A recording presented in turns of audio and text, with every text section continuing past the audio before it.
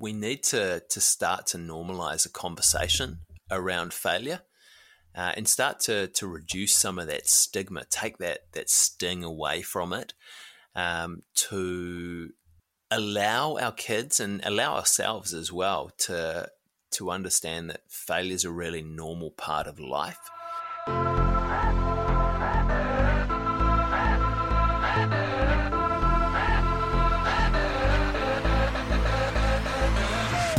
You're listening to the Augmented Learning Podcast and Video Log. Stories from inspiring educators, leaders, and influencers who are challenging the status quo.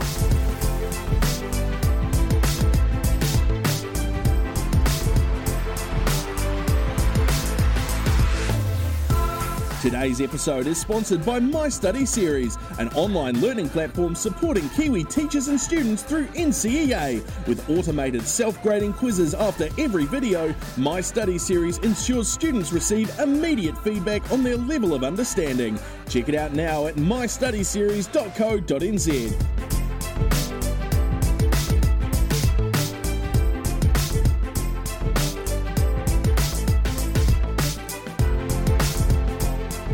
Kia ora everyone and welcome to episode 54 of the Augmented Learning Podcast and Video Log, where you're able to grow, learn and develop by accessing high quality PLD when you need it most. I'm your host, Carl Condolif, and I'm joined again by my co-host, Celia Fleck.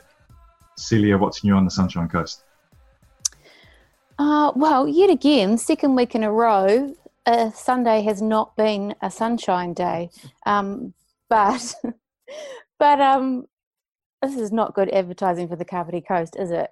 But it has been a fab weekend, I have to say. I feel like I've had a very good balance of haora in terms of spending time with family and friends and getting outside and being active. I had to get a bit of work done today. But yeah, no, it's been very good. Sounds like a pretty productive weekend. So this week's episode is with Chris Desmond. And Chris runs a really popular and long-standing podcast called Uncomfortable is Okay, which, as it suggests, is all about getting uncomfortable. So, Carl, that made me think, when was the last time that you were in that position of feeling uncomfortable? Funny you should say that, Celia. This weekend, I got well out of my comfort zone. And, you know, the theme of this episode is about being uncomfortable, failing, all those sorts of things, growth mindset. And my wife is a really avid CrossFitter, and I am not an avid CrossFitter by any means. My thing is going to the gym and lifting really heavy weights, and I don't run anywhere. I walk everywhere. Running is not my thing. Functional fitness is not my thing. But my wife and I entered this intermediate and beginner CrossFit competition, and I've been dreading it for months, and we had this competition on Saturday, and it was just so confronting for me. There was a lot of people there. There were 56 teams, lots of spectators. It was a really big event, and I had to go out there and perform and do skills that I hadn't done before and do skills that I wasn't confident with. And we went out and we did this first event, which consisted of double unders and wall balls, and I thought I'd be okay, but I failed miserably. I had to rest a lot. I couldn't double under to save myself. I managed to get through it all though, and we finished 26th after that event. And I was able to reframe things and look at things from a different perspective. And we managed to recover and actually finished really well. We came 5th out of 56 teams, which was a huge achievement for me. And just reflecting on that, it was kind of, you know, I worried so much going into that, but once I was in the moment, I think everything just came together. So it kind of taught me a lot about this need to put yourself in uncomfortable situations. And, you know, failure is not something that we should really be scared of. And Chris talks about this a lot in the podcast. And it got me thinking about some other thing too. Celia, do you think it's our job as teachers or educators to be promoting this idea of failure or failing with our students? Yeah, that's an interesting question, and the podcast did provoke a lot of thinking for me around this idea of teaching failure, and I couldn't help but think that it just doesn't quite sit right with me if that's perhaps the language that we use. I don't know how that might come across with young people and teenagers, especially if we're thinking about the secondary age kids that you and I teach. And also, I don't know, there were just a lot of things that didn't quite sit right. And so I was thinking, well, what is it instead? Because I get where the intent is. And so I wondered whether it was about teaching our young people how they might measure success differently. And so often we get very bogged down in success being purely outcome orientated, and sometimes those outcomes are beyond our control. But if we can look at the success of the process, or success in terms of what learning took place during whatever it was that we were trying to achieve, I think that if we can start broadening that idea of what success is and isn't, then that kind of, for me, is perhaps how it sits a little bit better. I think you've got a really fair point, and one thing that stood out for me in what you just said then was this idea of what constitutes success.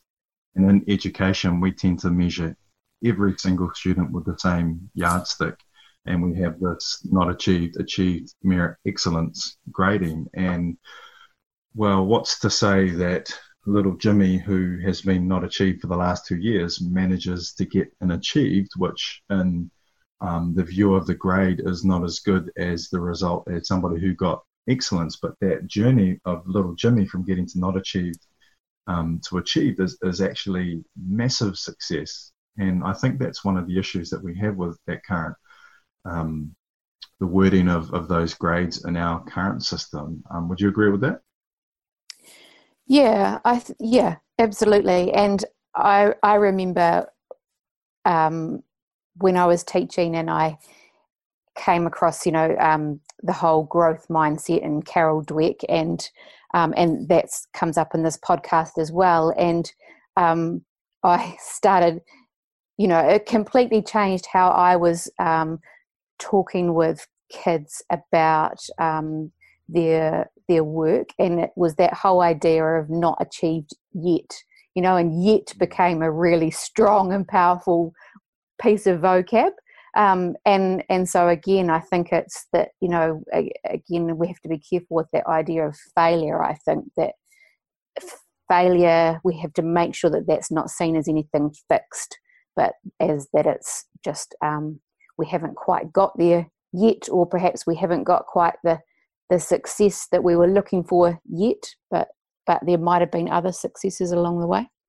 Yeah, and I mentioned during the episode a really practical example of Matt Lambert from Heretaunga College, and how they have a unit on failure where the teachers set a really high goal for themselves, unrelated to anything they're good at, and they document their journey from not being able to do the skill to eventually hopefully being successful at that skill. And I thought that was a really interesting take on this whole concept of teaching failure or promoting failure with our students. But that's probably less about failure. It's more about the journey of going from being unable to do something to having success or partial success in that skill that they've chosen. So that's kind of along those lines. But what resonated most with you during the episode? I think it was just that it got me thinking so much about perhaps the language that we're using, and for me, and that kind of that example as well made me think that tension between teaching kids perhaps that failure is okay, but at the same time promoting that idea of excellence and personal best, and so I don't know. I think it very much comes down to attitude. There was one little thing that he spoke about, that Chris spoke about, which was do what you enjoy, then you're less likely to quit when it gets hard. And I think about so many of the lessons that our young people learn in sport, and sport is probably something that they are less likely to quit when they do perhaps experience failure or setback, or if things get hard, because they do enjoy it so much and on the most part. But yeah, I thought that was a good thing to point out, and good perhaps analogy to make for our kids as well.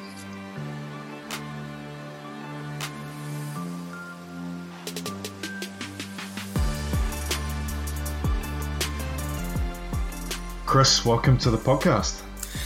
Thanks, Carl. Thanks so much for having me. Oh, no, it's my pleasure, mate. I'm looking forward to this chat. Hey, before we get started, can you tell us a bit about your background? Because you're not a teacher, and I usually, actually, you're like the first who I would categorize as being a bit of an influencer that I've had on the podcast. So tell us a bit about your background, what you do, and how you help people grow and develop. Oh, thanks. And yeah, thanks for calling me an influencer. Probably influence maybe a couple of people. That's about it. So I'm a 36-year-old dude. Sorry, I had to think about that for a little bit. I had my birthday just a week or two ago. 36-year-old dude, lives in Wellington at the moment with my wife and our young son. I do a few different things, actually. My day job, I work as a physiotherapist and have done for about the last 13 years or so.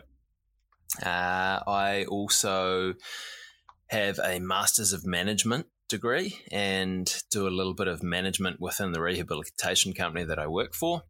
But outside of that, I run a podcast called Uncomfortable is Okay, which is basically looking to explore how we get better at doing hard things, and doing the hard things that make life exciting, but also doing the hard things that life just has a tendency to throw at us when we're kind of least expecting it. And I've been running that for about 3.5 years now, and we're 260 something episodes deep. So it's been a fun opportunity to have a whole lot of conversations with pretty awesome people, all about taking on challenges and figuring out how to do hard things. And alongside that as well, I do some coaching and some training and run some workshops with people about building resilience, taking on challenges, and kind of in that area. So that's a huge effort with your podcast. What really brought about the Uncomfortable is Okay podcast? Was there a particular event that kind of set you down that path, or was it a more natural evolution from, say, some of the common conversations you found yourself having? Good question. There was no kind of one big event that set me on this path. I'll give you a little bit of context. So if we kind of go back to, I went to university to study physiotherapy, and decided on physio because I kind of figured that I was never going to make it as a professional athlete. So I still kind of wanted to be involved in sport, and went to Otago, did my degree down there, and then came up to Wellington and started work. And for some reason I had it in my head that you work hard at school, you work hard at university, then you get a job, and that's you for kind of the next 40 or 50 years or however long until you retire. And I'm still not 100% sure exactly why I thought that. But I got into this pattern of going to work, playing some sports, hanging out with mates and partying, and just sort of rinse and repeat on that. And there's nothing wrong with that in and of itself, but that kind of dragged on for a couple of years and left me feeling sort of unhappy, unhealthy, and pretty unfulfilled. And I'd had a couple of injuries in that time as well, so I wasn't playing sport anymore either. And then I kind of got thinking, I was like, I'm really not liking where I'm at with things at the moment, and started to think back about when was I the most engaged in life. And the times that I were really when I was taking on a challenge, when I was going through something. So I started to push myself a little bit more. And I think I'd been using those injuries as an excuse that I'd healed up, so I could the first thing that I did was get back into sport and into physical activity, and started to push myself a little bit that way. And then I started to take on a little bit more responsibility at work, which was cool, but it was really hard because I hadn't done anything like that for a while. I hadn't been training myself to do hard stuff and get uncomfortable. So from there, I was like, well, I'm pretty sure I don't want to sit in a clinic room for the rest of my life either. So what I did is I started looking around for some other challenges that I could take on, and tried a little bit of online business stuff, selling some products, and it wasn't really something that floated my boat. And then I decided naively that, hey, maybe I want to get into management. And so, as I mentioned before, I did a Masters of Management degree, which was super fascinating, but also probably made me realize that I don't want to be a middle-level manager for the rest of my life either. And then one of the cool things about that, though, was we sat down and we did some massive brainstorming about ideas for ventures and ideas for things that we could, like businesses we could start up. And all of my ideas were pretty average, to be honest, but I actually really liked the process, and it really started to make me think, hey, what is it that I want to do? And I think the big things that came up for me is that, hey, I wanted to learn. I wanted to also be able to do some teaching, because that's something that I quite enjoyed. And not just because your audience are predominantly teachers either. I also wanted something that I had creative control over and could take in the direction that I wanted to. And I had all this stuff in my mind. And then someone said to me one day, they were like, well, you want to do this stuff, why don't you start a podcast? I thought that's really cool. And turns out it's reasonably easy to start a podcast, as you'll know. And I thought, well, what do I want to talk about? I don't want to talk about physio because I sit in a clinic room and do that all day, every day, and that's not where I want to end up. So the topic of getting uncomfortable and getting better at doing those hard things that made my life fulfilling was something that I was fascinated by. So it was kind of scratching my own itch in a way, in terms of asking people, hey, how do you deal with challenge? How do you go and do this stuff? Because one of the things that I came to realize that was that there's no just one right way to do anything. There's a whole lot of different ways. And the more kind of perspectives that I can get from different people, I can start to kind of create a framework for myself, and hopefully the people that listen to my podcast as well can also take the cool bits out of each conversation that I have and start to apply that to their own lives as well.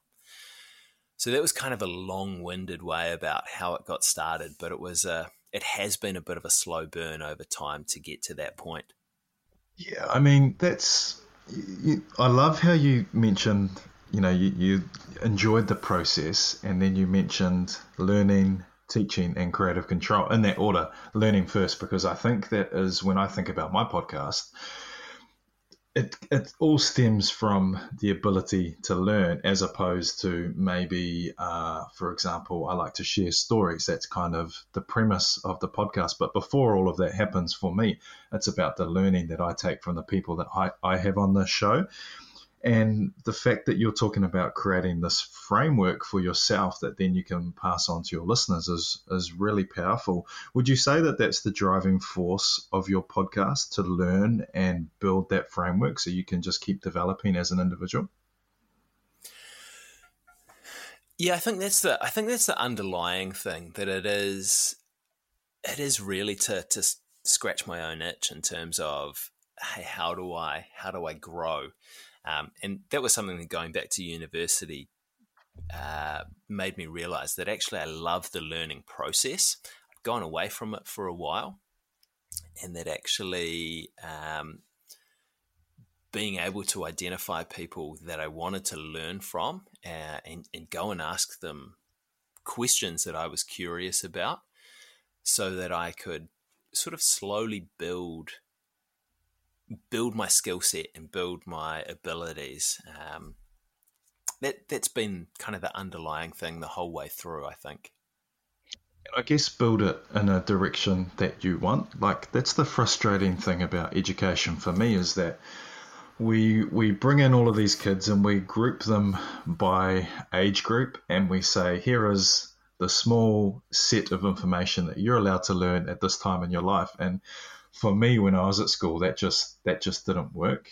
And now I find myself where you've got the whole world and all of these experts and all of this information out there that you can just pick and choose what you want to learn. And I guess that's very similar to this whole approach to podcasting, is that you find a guest that you want and you research about them and you think about how they can add value to yourself and your audience. And I guess that's what I really like about podcasting. And I think that that comes through in a lot of the episodes that you have in your podcast. I mean, you're 260 odd episodes deep, so you are far further down this path than I am. Challenging, do you think? Has it been really hard to maintain and keep going?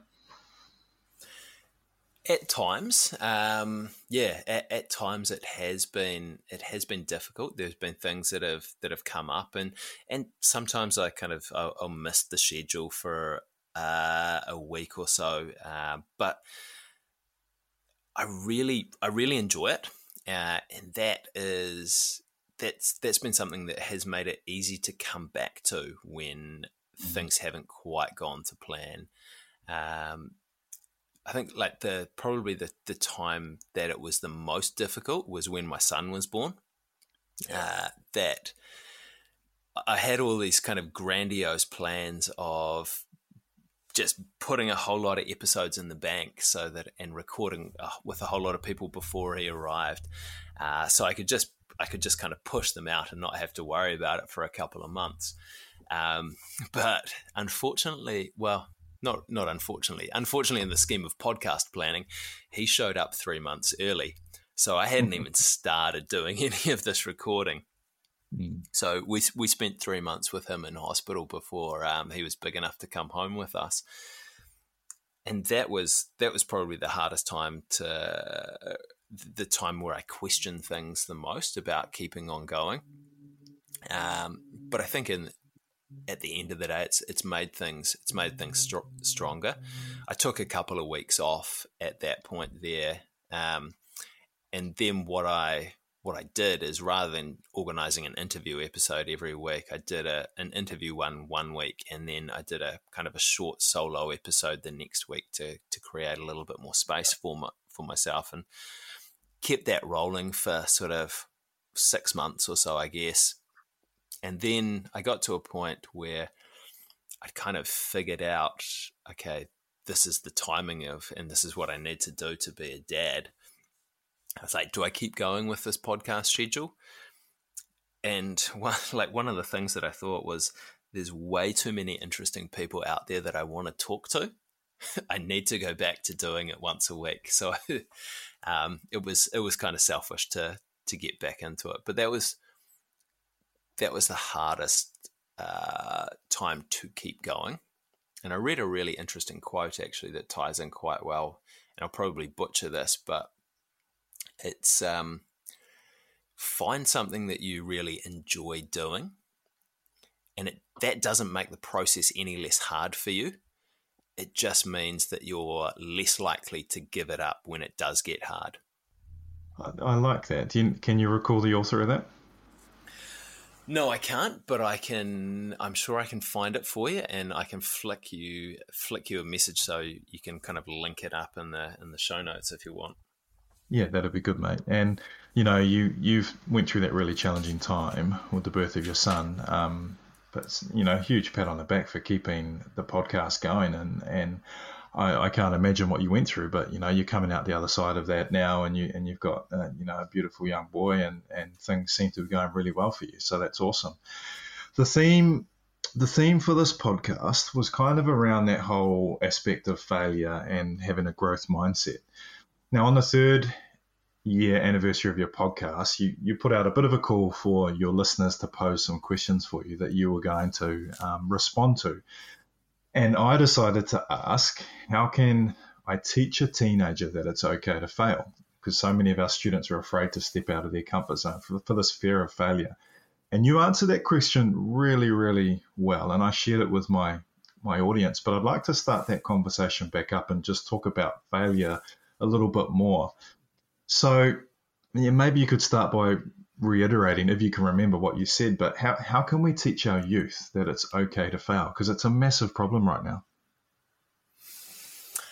Yeah, it is a big problem right now. I had a bit of a flick through some of the notes that I jotted down when I was talking about that before recording this one. So, like, I think in the New Zealand context, it is we live in a pretty interesting country where you've got the tall poppy syndrome. So if you stand out, if you do something cool, then you're going to get cut down. But also, if you try something and you don't succeed at it, then your mates or just kind of anyone is going to rip you out. And like, I don't know if you'll probably be more up with the play with what the kids are saying these days, but like when I was growing up, if you did that, you were a tryhard, basically. So it was a massive kind of disincentive to really push yourself. One for that fear of failure, but also kind of if you succeeded, you get chopped down as well. And I think obviously society's changed a little bit from sort of the 90s when I was at high school. But I think actually it's changed in a way that we're sold comfort at every turn, basically. That we're marketed, hey, here's the things that you can do to make life easier for yourself, to make things comfortable. So I was having a conversation with a dude today, is that you can live your Netflix, Uber Eats, air-conditioned life and not do anything hard. So that kind of sets us up to shy away from failure and from doing difficult things. And like the thing about failure is it hurts when it happens to you. And when you get to kind of that teenage years, I think like you've stopped being a kid, so you've stopped going and doing a whole lot of new stuff that you basically that you're going to suck at to start with anyway. It's like picking up a musical instrument or learning to walk or riding a bike, that you get to these teenage years and you're starting to really develop a sense of identity for yourself, and obviously your brain is still developing and your emotional all the emotional centers is still developing as well. So going through these massive changes, you want to try and fit in. So failure is often really challenging, especially at that time of life. It's challenging at any time, but that's the time often that it really does sting. And as you'll know, and as your listeners will know as well, it's easy to stay back from doing hard things. It's easy to kind of sit back and let someone else do it, or try and stay within the group, or stay within what you think is your own capacity. But as I was talking about before, that's a recipe for being unhappy, unhealthy, and unfulfilled. And that's not how we want our kids to turn out. That's not how we want anyone in our society to turn out. So I think with training to get better at failing, we need to start to normalize a conversation around failure. and start to reduce some of that stigma, take that sting away from it, to allow our kids and allow ourselves as well to understand that failure is a really normal part of life, that failure is something that happens to everyone to some extent at some point in their life. I don't know anyone that's gone through life and hasn't failed at something. And I kind of shudder to think what that person's life would be like if I did meet someone that had gone through life and hadn't failed at anything, what they would have been doing. Yeah. So I think like a couple of things that I talked about in the podcast were having role models come in and talk about times they've failed, to start to normalize conversation with the kids around that, and whether that's athletes, whether that's musicians, whether that's just people in the community that they look up to say, hey, like I'm at a really cool spot at the moment, but here are some of the challenges that I went through. Here are some of the failures that I went through to get to this point, and these are normal, that I went through them. All of the other people that are at this level went through them as well. So that's one way that I think we can help to normalize the conversation around failure. But especially if you're a kid, even if you're an adult and you're looking at a role model, sometimes they seem really distant to you, that you're like, cool, I would love to be in that person's position. I'd love to be like Adi Savia or one of those guys. I'd love to be doing that stuff. But because of the disparity of where you're at the moment compared to where he's at, and the reason that I mention Adi actually is he's got an awesome podcast. So if you haven't checked that out yet, you should go and have a listen. But bringing it back, often trying to facilitate a conversation, almost a peer-to-peer conversation in a group, is more helpful, I think, for normalizing the conversation around failure and reducing the stigma, because you're talking with people that are at a similar level to you. So whether it's you get people to pull out kind of their favorite failure or something small that they've failed at recently, and talk about how it hurt, but also talk about the positive points with that, and talk about the things that they might have learnt from it. And obviously that's kind of a challenging situation as well, because we've just been talking about how people don't like to stand out from the crowd. So I guess the trick with that one will be figuring out obviously how to make it a safe environment, but also how to get someone to go first. So it would almost be worthwhile, I think, prepping someone that you know is maybe a little bit more confident talking about this stuff to go first, to share that, so it creates that safety for the other people in the group.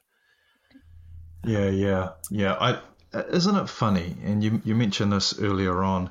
You know, we have this tool, Poppy, and that's fine if you want to be that person that cuts other people down, whatever. But then on the flip side, we have these people who like to make fun of the people that fail. So you can't have it either way. If you try hard and you're successful, you're going to get pulled down. If you try hard and you fail, you're going to get pulled down anyway. So society is saying that you have to stick in the middle, and that's the only place you can go. And it's really sad that it's been determined that, you know, this is the way things should operate, and you shouldn't go too far that way, or you shouldn't go too far that way, because you're going to get mocked or whatever.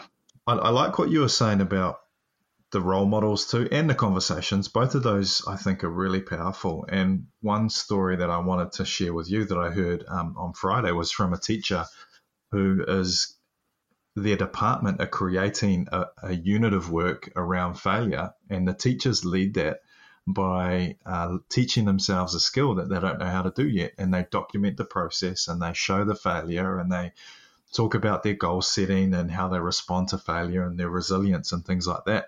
And the example that the teacher gave, who was part of this unit, his name's Matt Lambert. My audience will be really familiar with him, but he wanted to do handstand walking. So if you know what Matt looks like, you'll know how that could be such a struggle for him, because he's a big, solid dude. Looks like he should be playing American football. So that's a really challenging task for him. But they're role modeling that approach to failure and building resilience. And I think that's so powerful around role modeling for our young people. And teachers don't quite have that disparity, as say in All Black would, because we have really good relationships with our kids. So I think that's a really good starting point for some of our teachers who might be listening, is to start thinking about showing how you can bring in your experiences of failure into the classroom. You talk a lot about being uncomfortable. That's obviously the title of your podcast, and we've just had a good chat about failure. But do you actively seek out failure in your life? Yeah, I was having a think about this one. Since I've started the podcast, I actively seek out uncomfortable experiences. I actively seek out kind of going and doing things that are going to make me uncomfortable, and whether that's learning a new skill, whether that is, last year, I think it was last year, jumped out of a plane and went skydiving, which was super uncomfortable, and just look to push my boundaries a little bit into that discomfort. So I guess I don't specifically go and search out failure as such, but I go to search out opportunities where there's the potential that I could fail at this,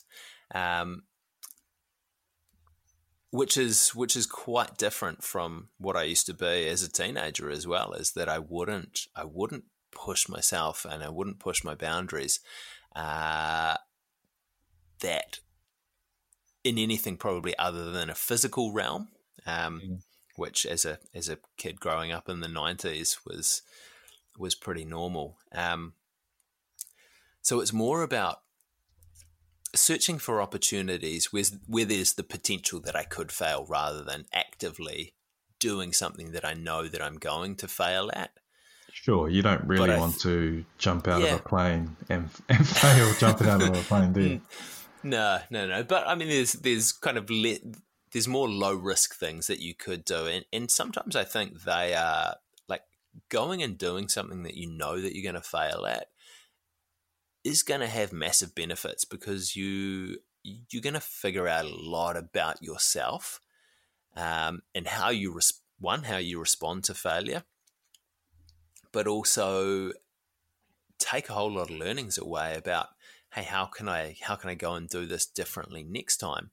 And I've had a couple of guests on my podcast who sort of once a year or so they'll pick up a challenge that they know that they're going to fail at, that they know is just beyond them, just to really test themselves and kind of keep pushing themselves forward. I'll share a story with you.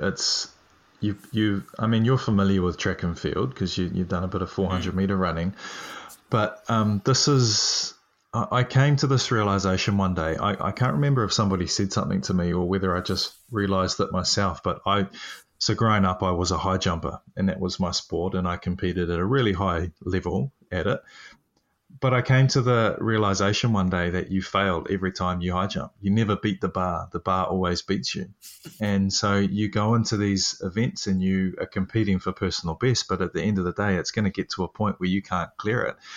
And so every week I was going out there and competing, and you would end in failure. And it never really hit me hard, but it almost had the opposite impact that I would have thought it would have, but it just kept me wanting more, and it kept driving me to the next week of training and motivating me to train harder and harder, because I wanted to fail a little bit higher than last time. So I just wanted to lift the bar more and more and more. But at the end of the day, I was always failing to that bar. And I just thought that was a really interesting concept to consider in my sport. Yeah, that's a really fascinating one, actually. And like there probably aren't a whole lot of sports out there that are like that as well. No. But yeah, it's really hard to beat physics, eh? Do you mind sharing the last time you failed, what that involved, if you can recall? Yeah. So the last time that I failed was what's today? Monday. So the last time that I failed was Saturday.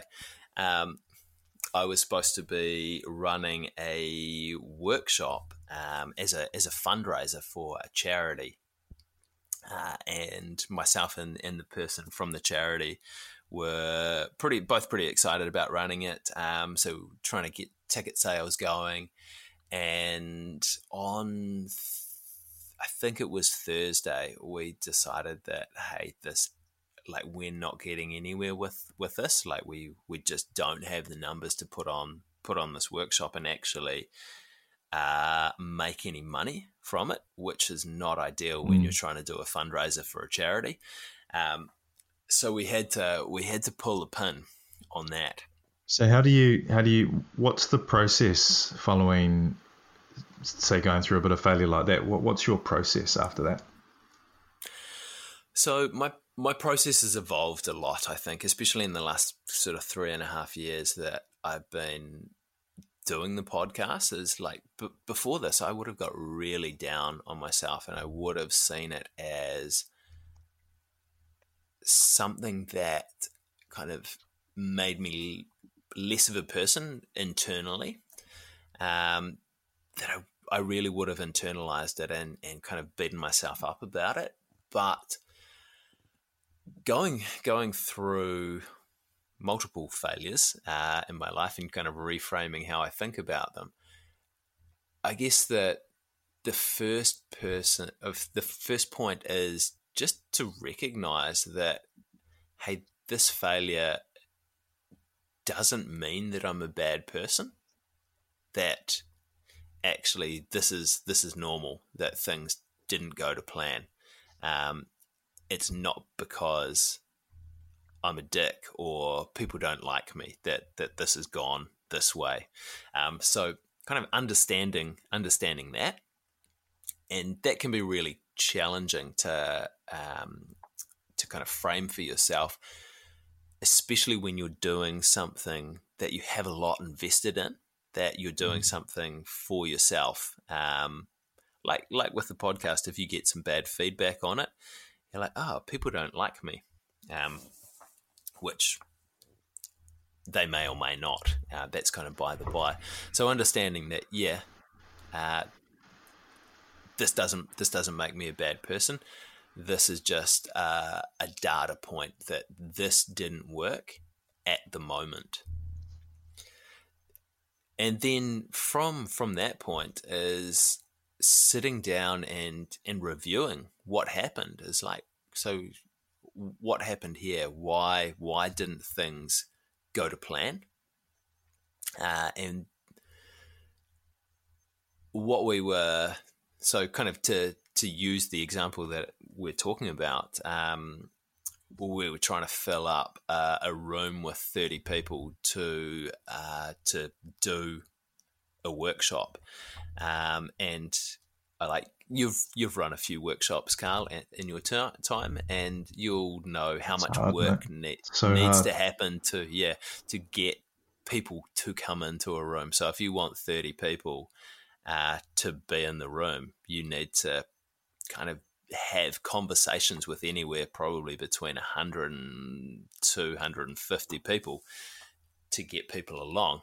And I'd kind of taken a little bit of a back seat in terms of the marketing and selling this, and like we just hadn't had those conversations with people, so it wasn't particularly surprising that we didn't fill up a room. So understanding kind of why things went the way that they did, and then I guess once you understand why they went the way they did, actually having a look and seeing what could I do better next time, and if you want to take the same approach to whatever it is you're doing, then that's great. But like, how do you streamline it? How do I kind of change the way that I do things, or actually, is there a different approach that I could do to get to a different outcome? So I mean, again, using this workshop as an example, that like next time we did it, if we wanted to run it as a public workshop, then just making sure that we went out and had 100 to 250 conversations with people so that we got people in a room. Or could we frame it a different way and say, hey, we want 30 people in a room. Actually, a couple of people that did buy tickets were from big businesses. Why don't we go and talk to them and say, I know you're keen to support the charity. How about we sit down with you and figure out what problems we can solve for your staff, and we get 30 of your staff to come in and sit in a room. So rather than going and having 250 conversations, we're going and having 2 or 3 conversations to fill up the same room and get support for this charity. So once you know why things went wrong, then you can figure out a plan for the future that makes you less likely to fail next time. And what you've really just moved on to there is this approach called growth mindset. And you touched on this in that original question that we posed for your 3rd year anniversary. But this idea of growth mindset, it's getting really big in education, and I hear lots of positives and some not so positive things about it, but it's essentially very similar to what you just described then.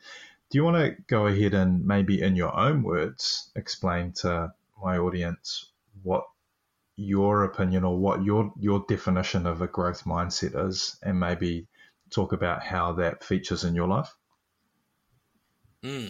Yeah, so I guess I mean I've read Carol Dweck's book Mindset, so and it was, I really enjoyed it. But I think for me the growth mindset is having an understanding that your skills, your traits, your abilities aren't set in stone, that they, with training, with persistence, with kind of specific hard work, that they can improve, that you can build them, and you can get better at doing a whole raft of things, which completely makes sense to me in terms of kind of coming from a physical background where I played a lot of sport. As you mentioned, I did some track and field. I work as a physio, so I understand the physical training of the body, that, hey, actually with physical training you can improve. It's really similar to a growth mindset for your skills, for your abilities, for your personality traits. With training, you can change these. These can adapt. You can grow. You can kind of move in different directions that you want to. And I think with maybe some of the negative stuff that people kind of pull out about growth mindset is that it's a little bit sort of woo-woo. It's the Tony Robbins, and I quite like Tony Robbins, by the way. It's Tony Robbins. If you can imagine it, then you can achieve it. Which isn't always the case. That, I mean, you're still probably going to hit a capability cap at some point, no matter how hard you train. So, like for me, I would I think like no matter how hard I trained, I would never be someone that would be able to make the NBA, or I'd never be able to be someone who would win an Olympic gold medal in the 100-meter sprint or any of the athletic endeavors, just because my physical capacity isn't at that point. But that doesn't mean I shouldn't train, because I will be able to improve. So I think, that's probably one of the negative things that people pull out about growth mindset. I mean, what other ones have you heard? Oh, it really stems from just a little bit of feedback I read recently that in education we are approaching this whole idea of growth mindset incorrectly, and we're not prepared to teach. We're not prepared to teach it effectively, and what that's going to happen is there's going to be a bit of a pushback with growth mindset. So basically a growth mindset expert has come out and said that it'll be gone in a couple of years and it won't feature in our curriculum anywhere, which I think is, I'm not too convinced about that. Maybe, yes, we're not prepared as teachers to teach this effectively, but I just don't know how much there is to it, to be honest. It's like you describe, it's about understanding that your capabilities and your skills are not fixed and you have the potential to grow them. So it's just building in the mindset and the understanding that you can do that.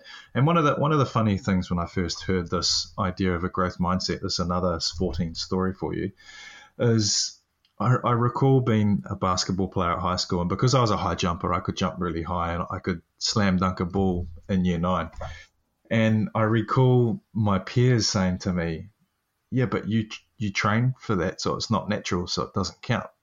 And I just remember being like completely perplexed by this, going, how could you give more value to somebody naturally being able to perform a skill movement than somebody who had worked their ass off for it because they knew they couldn't do it and they wanted to be able to do it? And just those two contrasting mindsets really blew my mind. So that's kind of summed up for me when I first heard this term growth mindset. Was like, wow, this stuff's really powerful, and it's something that I've kind of considered since I first heard the term and read Carol Dweck's book.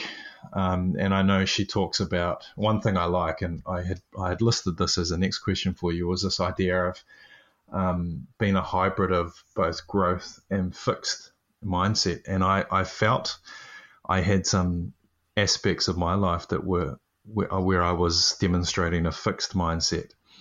And when I considered that and I applied some of the learnings that I had around this concept, I realized that, sure, you can be a hybrid of both, but again, you have this capability to change that fixed approach into a growth approach just by being open to learning and developing and setting your targets and goals and just working really hard, to be honest.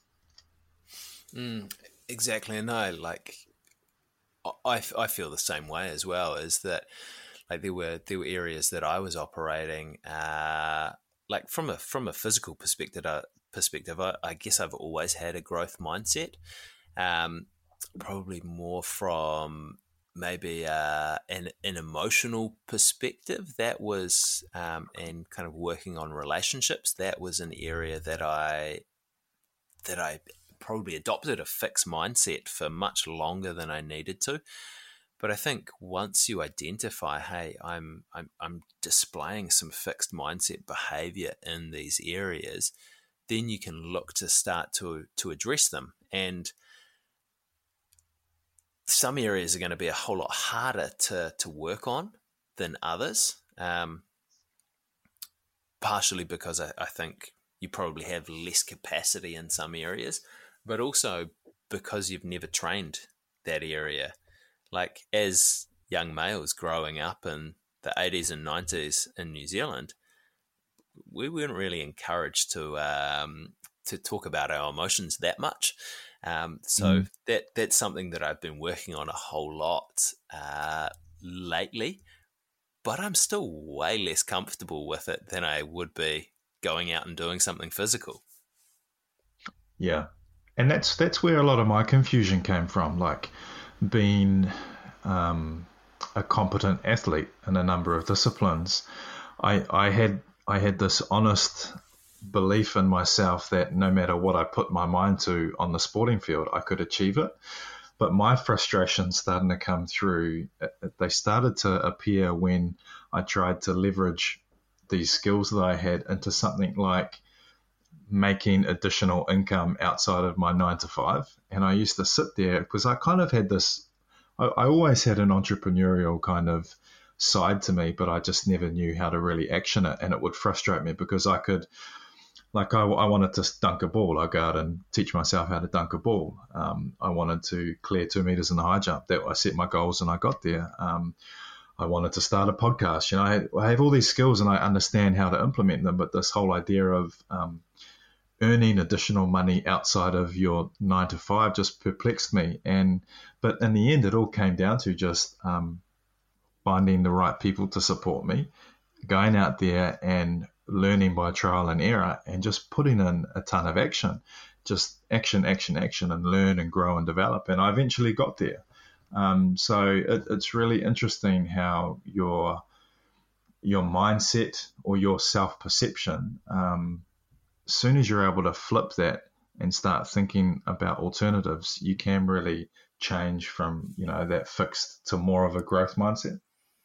Definitely, mate. And I think like one of the things with that as well is that, especially when we're adults or when we're a bit older and we have some level of mastery in a certain domain, then when we go and start doing something new, most of the time we're going to be rubbish when we start.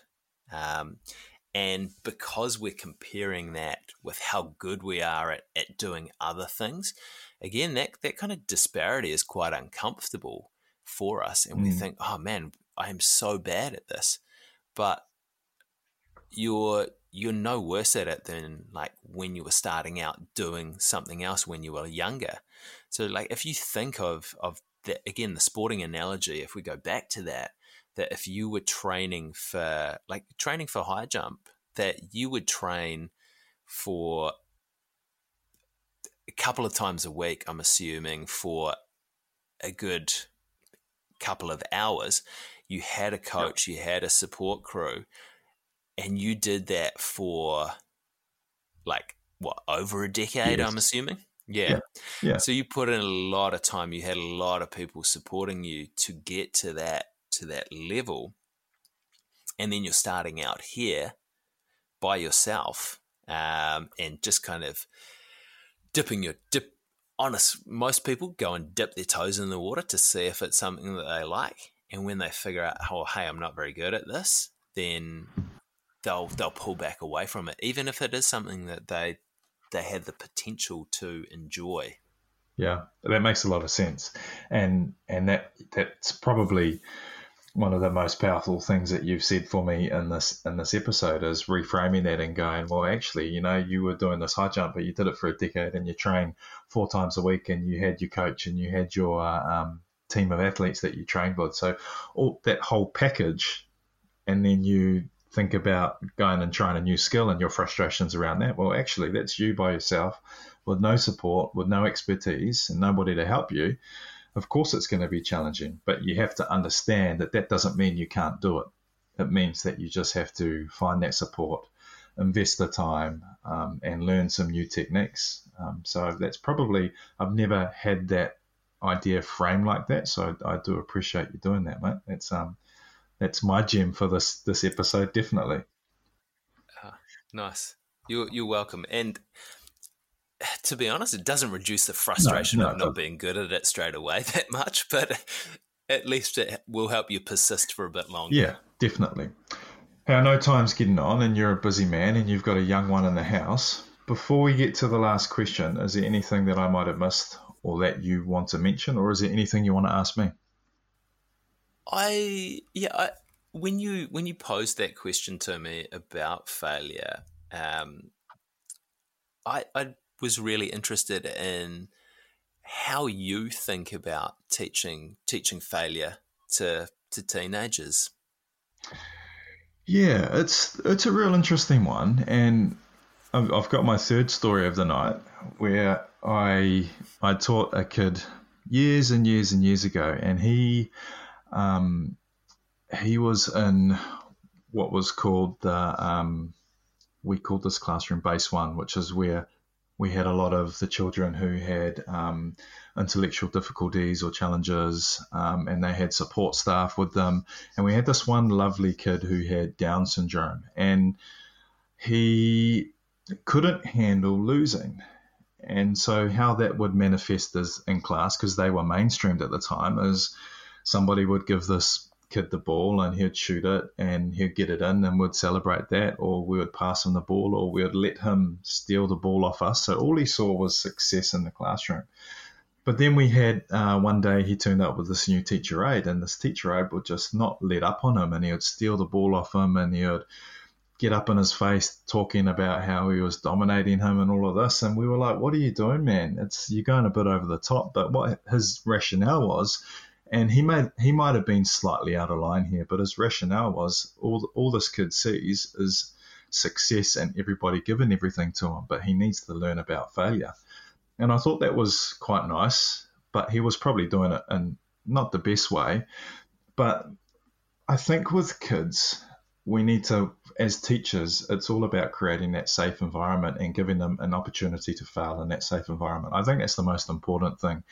We can't expect our kids to go out there and fail and then not give them the support that they need to come back from that. And I think what we're seeing is there are a lot of kids out there who are experiencing failure for whatever that reason might be. It could be around their perception of body image. It could be around drugs and alcohol. It could be around bullying and social media and stuff like that. And when they're in those scenarios, they don't have a safe environment. So to teach failure, I think it's about, first of all, creating that safe environment for our kids and then giving them the opportunities to fail within that. And it's like if you're training a sports team, you look at fatigue training and stuff like that, where you tire out an athlete or a group of athletes or a team, and then you give them some really challenging decisions to make in that. But it's a safe environment. They can fail and then be able to reflect on that, but it hasn't cost them the game or the championship or something like that. So very similar in that sense, I think. That's probably my thoughts on teaching students how to fail. Does that make sense? Yeah, it does. It does. And yeah, thanks for sharing that story as well. It reminded me, actually, and you'll probably appreciate this, of Gary Vee, who I know we both listen to, playing basketball with his 6-year-old son. He's like, I never let him score on me, because that's not reality. That the day's going to come where he does score, but I'll stop and I'll teach him like what he could do better next time. But I don't let him win. No, that's good. That's good. Hey, so last question. If you were given a microphone to the world for 5 minutes, what would your message be? I think to put it hopefully reasonably succinctly is that we need to go and choose challenge in our lives, that we need to go and explore things that we're curious about, that we have the potential to fail in, and go and try them and realize that whether we succeed or whether we fail, that we're going to be okay regardless of the outcome. Maybe don't start with jumping out of a plane if that's if there's the potential for you to fail at that one. But going and choosing to do hard things with the potential to fail and to learn from that failure is going to set you up to live a more fulfilling life. I guess that's kind of the summary of the message that I'm trying to get out there. No, I think that's perfect, and I think that message came throughout this episode. It is all about. Well, you mentioned curiosity. I love that word. It's such a great word for our learners to be curious about things, and when we're curious, we take up the challenges that you mentioned. And I think the work that you're doing is really powerful, and I love your podcast, and I love the message that comes through about being uncomfortable is okay.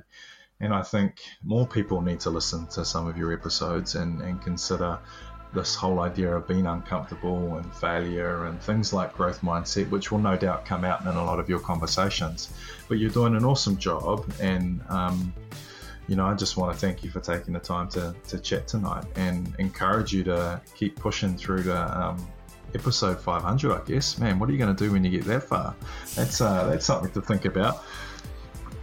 Yeah, to be honest, I haven't even contemplated episode 500. That's a couple of years down the track. But yeah, thank you for the kind words, mate, and thank you for all the support that you have given me on this journey as well. It's much appreciated. No, not a problem, and you just keep up the good work, mate.